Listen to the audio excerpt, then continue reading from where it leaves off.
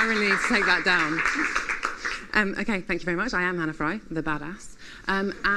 Today I'm asking the question, is life really that complex? Now, I've only got about 9 minutes to try and provide you with an answer. So what I've done is split this neatly into 2 parts. Part 1, yes. And later on, part 2, no. Or, to be more accurate, no.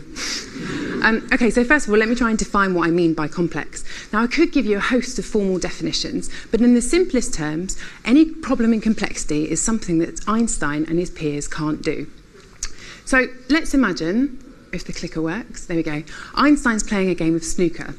Now, he's a clever chap, so he knows that when he hits the cue ball, he could write you an equation and tell you exactly where the red ball is going to hit the sides, how fast it's going and where it's going to end up.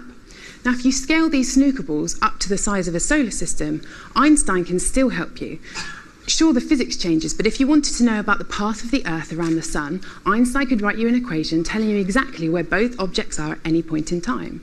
Now, with a surprising increase in difficulty, Einstein could include the Moon in his calculations. But as you add more and more planets, Mars and Jupiter say, the problem gets too tough for Einstein to solve with a pen and paper.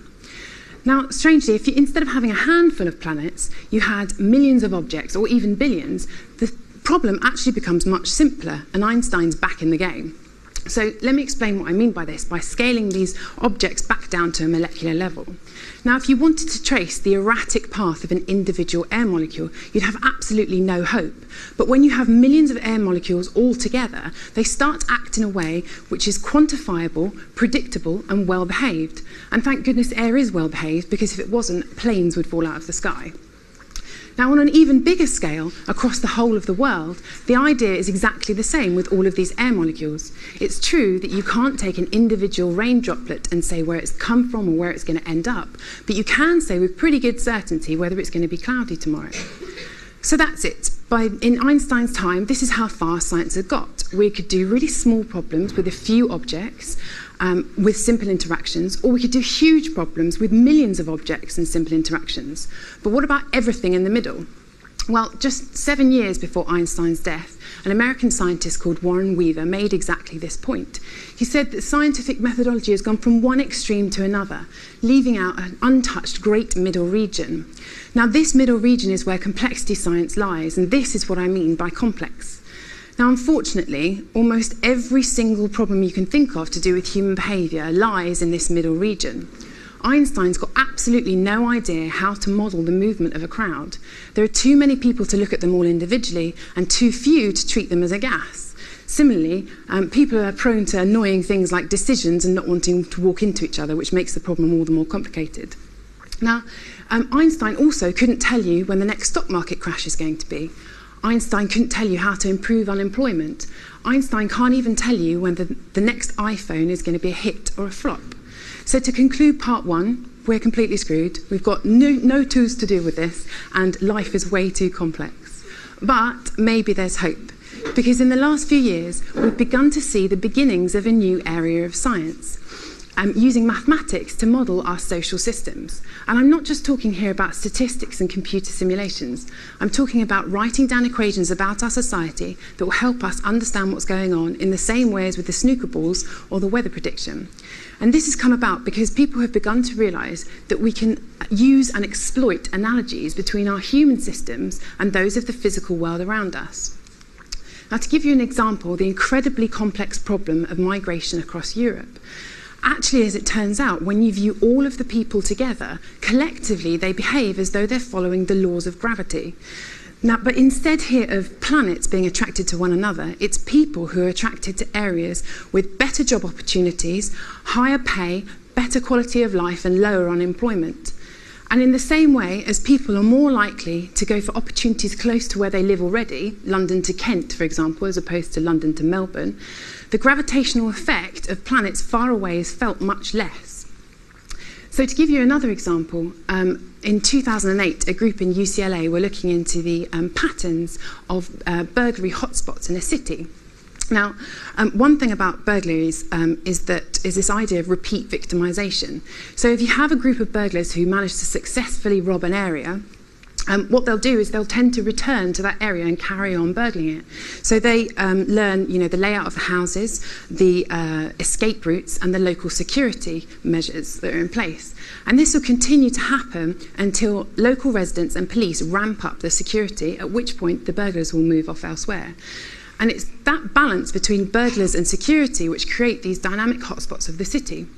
Now, as it turns out, this is exactly the same process as how a leopard gets its spots, except in the leopard example, it's not burglars and security, it's a chemical process that creates these patterns in something called morphogenesis. Now, we actually know an awful lot about the morphogenesis of leopard spots. Maybe we can use this to try and spot some of the warning signs with burglaries, and perhaps also to create better crime strategies to prevent crime. And there's a group here at UCL who are working with the West Midlands Police right now on this very question. Now, I could give you plenty of examples like this, but I wanted to leave you with one from my own research on the London riots. Now, you probably don't need me to tell you about the events of last summer, where London and the UK saw the worst sustained period of violence, looting and arson for over 20 years. And it's understandable that as a society we want to try and understand exactly what caused these riots, but also perhaps to equip our police with better strategies to lead to a swifter resolution in the future. Now, I don't want to upset the sociologists here, so I absolutely cannot talk about the individual motivations for a rioter. But when you look at the rioters all together, mathematically you can separate it into a three-stage process and draw analogies accordingly. So, step one, let's say you've got a group of friends, none of them are involved in the riots, but one of them walks past a Foot Locker, which is being raided, and goes in and bags himself a new pair of trainers. Now, he texts one of his friends and says, come on down to the riots. So his friend joins him, and then the two of them text more of their friends, who join them, and text more of their friends, and more, and so it continues. Now, this process is identical to the way that a virus spreads through a population. If you think about the bird flu epidemic of a couple of years ago, the more people that were infected, the more people that got infected, and the faster the virus spread before the authorities managed to get a handle on events. And it's exactly the same process here. So, okay, let's say you've got a rioter, he's decided he's going to riot. The next thing he has to do is pick a riot site. Now, what you should know about rioters is that... clicker's gone. There we go. What you should know about rioters is that they're not really prepared to travel that far from where they live unless it's a really juicy riot site. So you can see that here from this graph, with an awful lot of rioters having travelled less than a kilometre to the site that they went to. Now, this pattern is seen in consumer models of retail spending, i.e. where we choose to go shopping. So, of course, people like to go to local shops, but you'd be prepared to go a little bit further if it was a really good retail site. And this analogy actually was already picked up by some of the papers, with some tabloid press calling the events shopping with violence, which probably sums it up in terms of our research. I'm going backwards. There we go, step 3. Okay, so finally, the rioter's at his site, and now it's an interactive, he wants to avoid getting caught by the police. Now, the rioters will avoid the police at all times, but there is some safety in numbers. And on the flip side, the police, with their limited resources, are trying to protect as much of the city as possible, arrest rioters wherever possible, and to create a deterrent effect. There we go. And actually, as it turns out, this mechanism between the two species, so to speak, of rioters and police is identical to predators and prey in the wild. So if you can imagine rabbits and foxes, rabbits are trying to avoid foxes at all costs, while foxes are patrolling the space trying to look for rabbits. Now, we actually know an awful lot about the dynamics of predators and prey. We also know a lot about the consumer spending flows, and we know a lot about how viruses spread through a population. So if you take these 3 analogies together and exploit them, you can come up with a mathematical model of what actually happened that's capable of replicating the general patterns of the riots themselves. Now, once we've got this, we can almost use this as a petri dish and start having conversations about which areas of the city were more susceptible than others, and what police tactics could be used if this were ever to happen again in future.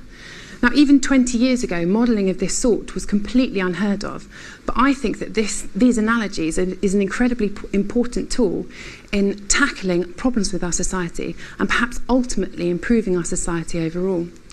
So to conclude, life is complex, but perhaps understanding it need not necessarily be that complicated. Thank you.